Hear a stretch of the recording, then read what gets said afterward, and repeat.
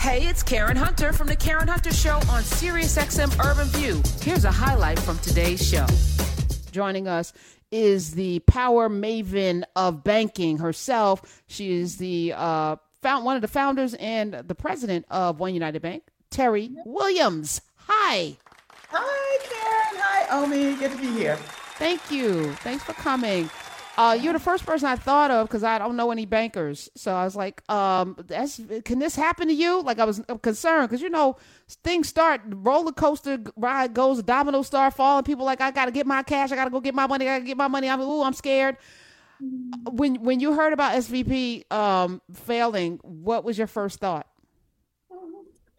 Well, just how unusual they are. And first of all, no, it won't be happening to us. And all of your listeners should sleep well at night because SVB was really an unusual bank. They had a real concentration of depositors, is what it's called. They had, 156 billion in deposits, but only 37,000 accounts. So we have 3 times as many customers as they did, just to give you a sense. We have 3 times more than they do. It's just that their accounts had an average of $4 million per account. $4 million.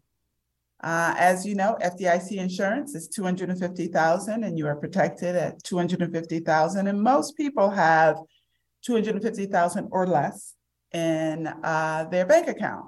So, and that's what FDIC insurance is for. And so this was an unusual situation. They were also very much invested in tech. The focus for One United and for most banks is community banking, community lending, serving families as well as businesses. We do support the tech industry and think that we as Black people need to be in it. However, sort of the type of support that they provided was very different than what most banks provide. So very unusual situation. I was sharing with the audience, it was in the 1990s. In the 90s, there was a bank in Harlem, Freeman's Bank? Yeah, Freedman's. Freedman's Bank. My cousin actually worked for the FDIC at the time, and so I met up with her. I was at the Daily News. I was reporting on it. I was like, this is crazy. FDIC, nobody came and swept in and made sure that they were good, And I was thinking about that, even with the first bank that Frederick Douglass and them had Black folk put their money into, and then they went out and speculated and did all kind of gambling with the money of hard-earned people who just came out of enslavement, millions of dollars, people who just fought a war to rescue this country once again. And I think about, nobody's there to rescue us. So how do you, as a banker, understanding that if you're SVP, there's going to be a whole lot of folk coming in. The FDIC is going to extend and take care of the folk so people can have, I can do some things. How do you feel about that? And then what do we do to empower ourselves in a space where it feels very uneven? Yeah. So I think it's important to know that the shareholders of the bank were wiped out. So they weren't protected. And the management team was also fired, so they weren't protected. Before you say that though, the CEO, the CFO, and the CMO all cashed in shares 2 weeks before, like lots of shares, 2 weeks before this happened.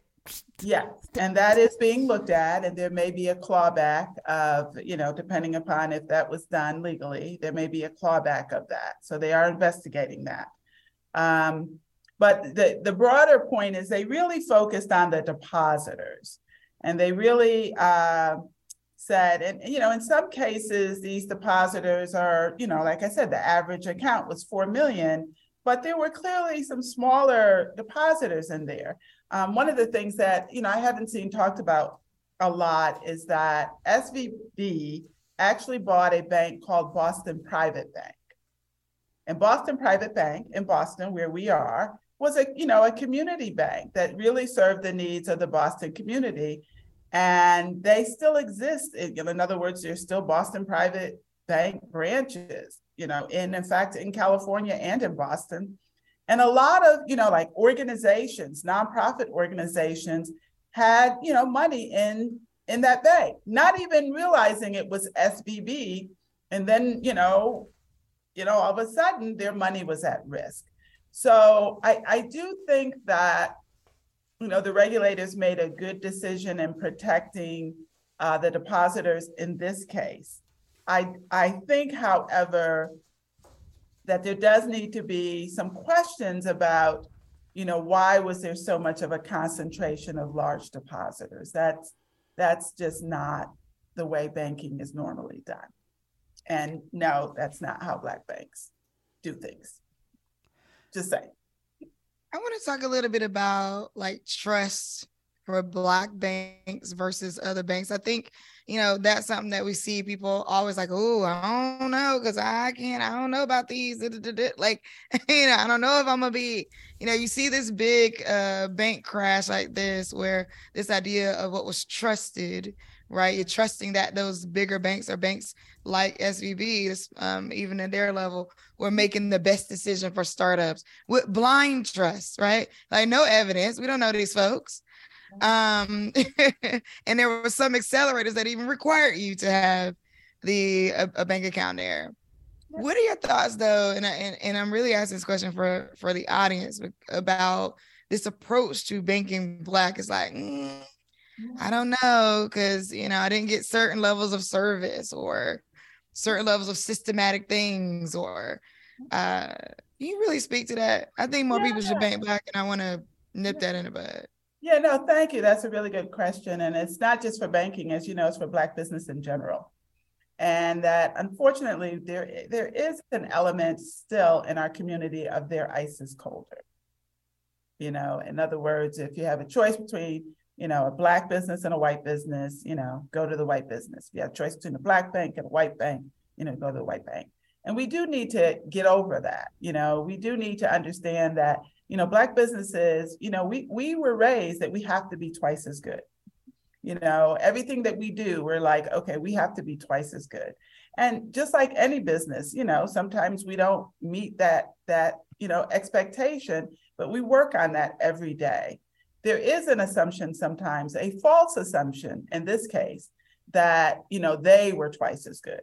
It's a false assumption that they knew better and that they have all these credentials and they're white and they're white men, and, that they're twice as good. And as you can see, that's not always the case. So I do think it is something that, we as a community need to recognize that we have a little bit of that, and I hate to be direct, but a little bit of that self-hatred, a little bit of that sense of like our community isn't as good. When we know we have to be twice as good. And I just keep hammering that home.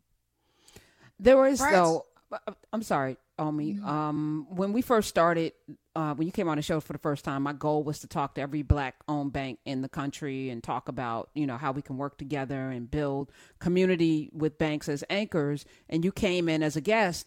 And not having $1 billion, I look at the balance sheet of SVB, Silicon Valley Bank, and it's like $206 billion. I was $240 billion. I'm sorry. I'm like, what? How? How did they? And you were struggling to get $1 billion with 3 times as many folk on. And I get it, $4 million, but that's not smart business to put $4 million in a single account that's not insured, as we are seeing now. So that trust that Omi's talking about. They trusted them with $4 million in a single account. Yeah. It's crazy. It's crazy. Yeah. And imagine if that money had been spread across all the Black banks, imagine. So talk about that. So you have people who have millions of dollars in your bank. Mm-hmm. Yes, we do. How do you make sure that money is secure? Yeah, so there are ways. In fact, I was really surprised when I saw their numbers. I mean, just to give you a sense, over 90% of our deposits are FDIC insured, over 90%. For them, it was just 12%. So that just gives you a sense of how different we are. But we do have some depositors that are large, that have, $1 million, 10 million, 20 million. One depositor has 50 million in the bank. And there is a program that allows us, it's like a reciprocal deposit arrangement where, money over the 250 is put into the bank. and it's disseminated among a variety of banks, of which the Black banks participate.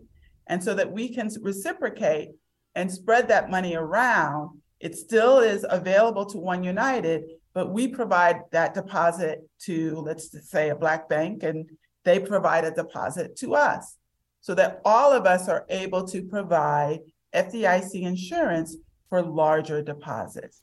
And it's a program that's been around for a long time. I'm just surprised that they didn't take advantage of that program, because what it does do is it allows, a wider group of institutions, smaller banks compared to the $156 billion banks, to grow. Well, everybody gets to eat in that model, and that's the way we should be living. Exactly. We have Omi Bell, who's been sitting in all day with me. You can catch her noon on her own show, The Omi Show, right here on Urban View 126 on Sundays. And Teri Williams, COO, president of One United Bank. We're talking SVB, but we're not really talking about the Silicon Valley crash. I want to get into a little more, and I know Omi wants to get in as well. There are people that have north of $250,000. And right now, the market is a little crazy. It was up today, crashed last week. We're in a bear market that, has fits and starts and stops. It's unstable. Bonds are unstable. Like, the inflation is high. Real estate interest rates are high. There are very few places besides your bra where the money could be safe, or under your mattress, right? I feel like that's where we are right now. We're back to where my grandmama was, where we keeping our money in our bras. So yeah, I'm actually a D cup, but I wear a G cup for the money that I keep in my bra. Don't try it though. Don't try it. I know Kung Fu.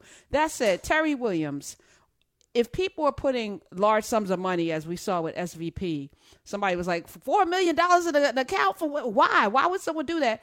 Talk about the kinds of ways, because I want people to aspire, as well. Like, what do we do with those large sums of money? Yeah. No, that's a great question. So, one of the benefits that banks provide is that your money is safe, that you don't have to worry about, whether the stock market's up or down, today, that money is available.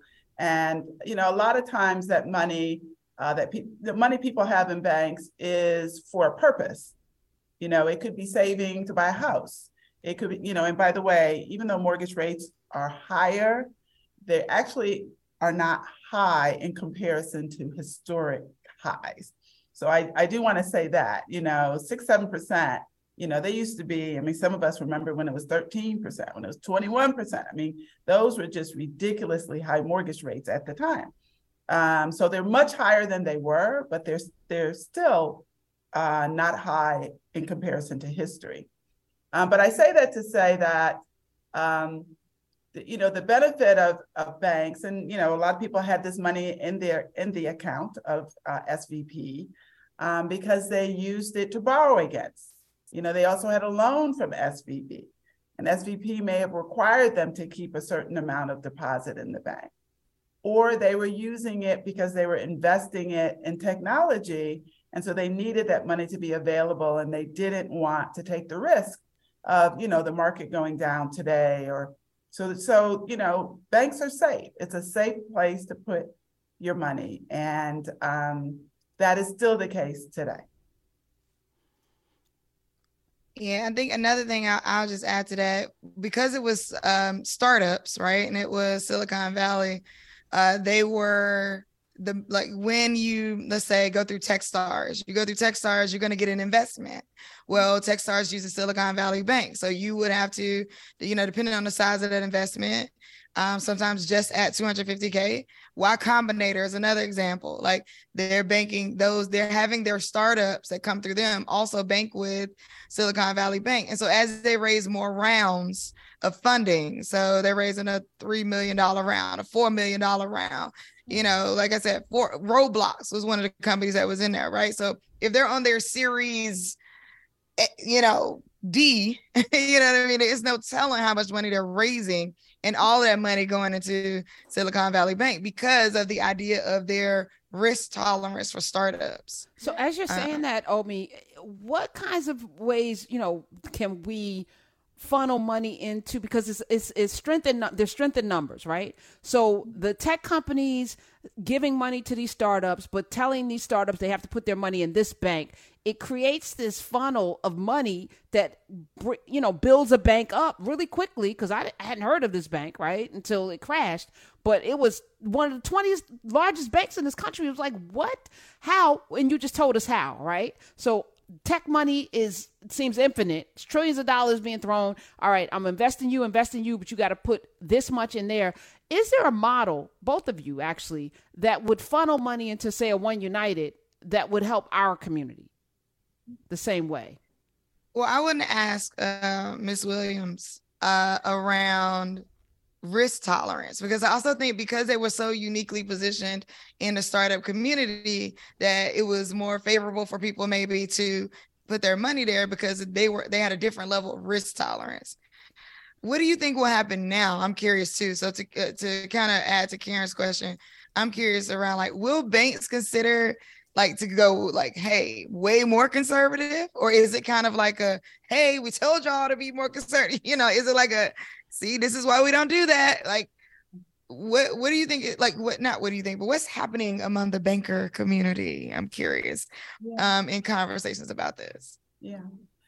So there's no question there's going to be a little more conservatism that's happening in banking because of this. You know, anybody that says something different isn't telling you the truth. There's definitely going to be more conservatism, you know, because this, you know, for lack of a better term, sort of blew up. And I do think that what is clear is that there's a need for conservatism, but there's also a need for investing in startups and providing banking services to the startup community. Maybe it needs to be spread over more banks and not, you know, sort of concentrated in one. You know, maybe those startups need to, when they get those investments from the various, you know, VCs, they then need to take that cash and spread it over more banks than just keeping it in one. You know, there will be a new, one of the things about banking, you know, people always say, well, how does this keep happening? You know, why does it keep happening that banks have this? And the reality is that the same thing doesn't keep happening. Different things happen. So in this case, this was a particular thing that I will say won't happen again, because people will come up with solutions to this.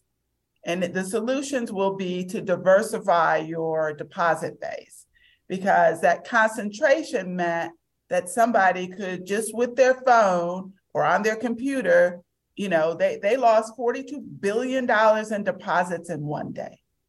42 billion.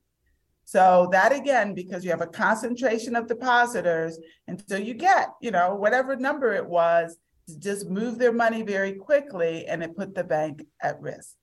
So that's not going to happen again. But at the same time, what we do want the financial community and banks to provide services to startups. You know, that's how, you know, we get, you know, inventions and new ways of doing things. And, you know, some of the businesses that were with SVB were outstanding businesses. I mean, some of them were, you know, past the startup stage. I mean, they were rolling. And so, you know, we do want to make sure that those businesses obtain the services that they have, but the risk just needs to be spread around more and not concentrated. And then, Karen, to your point, you know, how do Black banks participate? And we're finding a lot of companies, you know, again, since George Floyd, you know, since, you know, the pandemic, a lot of corporations are putting deposits in One United Bank and other Black banks. I can give you a list of companies that were not customers before, but have become customers. However, I do want to make sure that this SVB does not stop that from going forward. You know, where companies will be like, ooh, I don't know, because, you know, this could blow up on me. because our deposits are FDIC insured, and they do, our corporate deposits do help us do, what we need to do for our community. So, a lot of the Black banks, we looking around and say, okay, don't look at us sideways because this happened, because this wasn't us, Right. It's not our problem. And, continue to support us, because we need, those big dollars in order to do what we do for our community. I'm old enough to remember to have watched your growth over the last 7 years that you've been a part of this Urban View family and expanded onto many of the other shows here. So I want to thank you for that. It's a symbiotic relationship, and this is what all of our relationships should look like, where everyone should prosper for being in partnership with one another, is what you were talking about before we went to break. So, most of us have our money in different places, for various different reasons. There are banks that have really high interest rates. There are CD rates that are super high right now in the fours, which 4.5%, which is great, for short term. How do you compete? Because you say, definitely you're not a digital bank. Digital banks can get away with some things that brick and mortar banks cannot. You do have a digital arm. But the interest rate game right now for savers, which most Black people are, we've been conditioned to be savers, which I'm happy about right now. It's good. How do you, Teri Williams at One United, compete with the high interest rates that are out there right now? That's a good question. So, we do have, for savings accounts, we have rates higher than the national banks, and not higher than all the digital banks. But a lot of your audience actually has money sitting in a savings account in a large, Bank of America, and they are making less than they would with One United.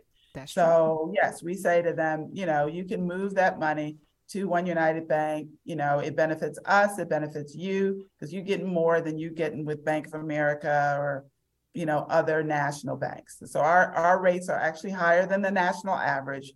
And most of your audience has money in, that are making less. So that's one. But the second is, it's also more than that. I mean, you mentioned the Empowerment Network, the surcharge-free network. We have more surcharge-free ATMs than any other bank in the country. And you know how many times our community goes into a Walgreens and takes out some cash? That every time they do that, that $2, $3 adds up, or to a CVS or to a Target, there are ways in which we are nickel and dime, to death. And what we do is try to make it as frictionless as possible for our community to do business with us. Because the reality is, we may not have a huge amount of savings, but we are getting a huge amount of fees. So, the key is to avoid the fees by banking with a bank that offers you free checking, that gives you, access to your money surcharge free, and that isn't, nickel and diming you just to have an account.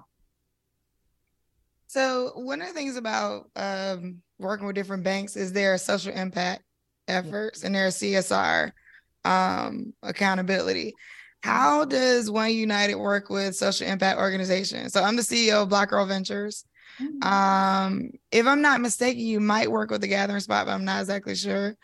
So I'm interested in like how you view, or are you like, hey, we doing this work. This is social impact in and of itself. Why do we need to be doing more, CSR? Like, why do we need to do corporate social responsibility in this way? I know there are guidelines that you have to meet, but I don't often see One United in some of the spaces that I'm in, and I'm curious. How do you look at social impact? I'm in the startup world, so. Yep. So if you go to oneunited.com/scorecard, you'll actually see we do a scorecard every year of what we've done for our community. And we look at it from all, angles, from, marketing to technology to human resources to strategy. What are we doing to basically improve the world? So if you want an actual scorecard of One United Bank, go to oneunitedbank.com/scorecard. We also are heavily involved in organizations that really support our community, and they are different depending upon sort of a combination of the need or what we're involved in. I'm just going to use one as an example. There's something called the Black Economic Council of Massachusetts. It's basically the Black Chamber of Massachusetts. I'm the chair of that, and we sponsor something called the Mass Black Expo, which is a annual event that brings all Black businesses in Massachusetts together and gives them all kinds of relationships with corporations so that they can grow. I happen to be in Miami at the moment. We're actually working on a development here that is right down the street from the bank. That is a community wealth building development project. It's not done yet. I'm hoping we can push it over the finish line, but we're heavily involved in supporting the organization that's doing that, which is the 79th Street Corridor Initiative. And that I'm just going to use that development as an example. It includes a foreign trade zone designation, one of the only nonprofits to actually have a foreign trade zone designation in the country. And trade and logistics and foreign trade here in Miami is huge. And so we're really trying to bring that to the Black community. So, we have, in LA, we also have a organization that we support that supports small businesses called the Pacific Coast Regional. So we are involved in community projects, but we also really make sure that all the services that we offer are to build our community. And that's, we take banking and sort of jerry rig it so that it actually does the things that make a difference to our community, whether that's second chance checking accounts, whether that's getting a secured card to help you rebuild your credit, whether that's, again, our surcharge-free network. Like we're saying 2-day early pay, now the large banks are starting to offer that. We've been offering that for years. So we're really trying to be a model for how banks should do business with our community. And that's our biggest impact. We are an advocate for Black folks, unapologetically Black. And that's just, rare in the banking space. You better say that and then throw your Black debit card on there and say, look at Dooney. Come on through. Yes. All right. Listen, Ms. Williams, I appreciate you always being available to have these conversations, and I appreciate you always supporting quietly and loudly the things that you do in the community, and I'm extremely proud of you and Mr. COO and what you've been able to do over the years, and onward and upward. Thank you. No, thank you for having me too, because this is an important conversation, particularly, given all this news going on. It's important for our community to know SVB was a very different bank, different than most, banks, and clearly different than Black banks. Amen. All right. Your money's safe, y'all. Our money is safe in One United. All right. Hey, this is Karen Hunter. You can listen to the Karen Hunter Show live every Monday through Friday at 3 p.m. East on SiriusXM Urban View Channel 126 or anytime on the SiriusXM app.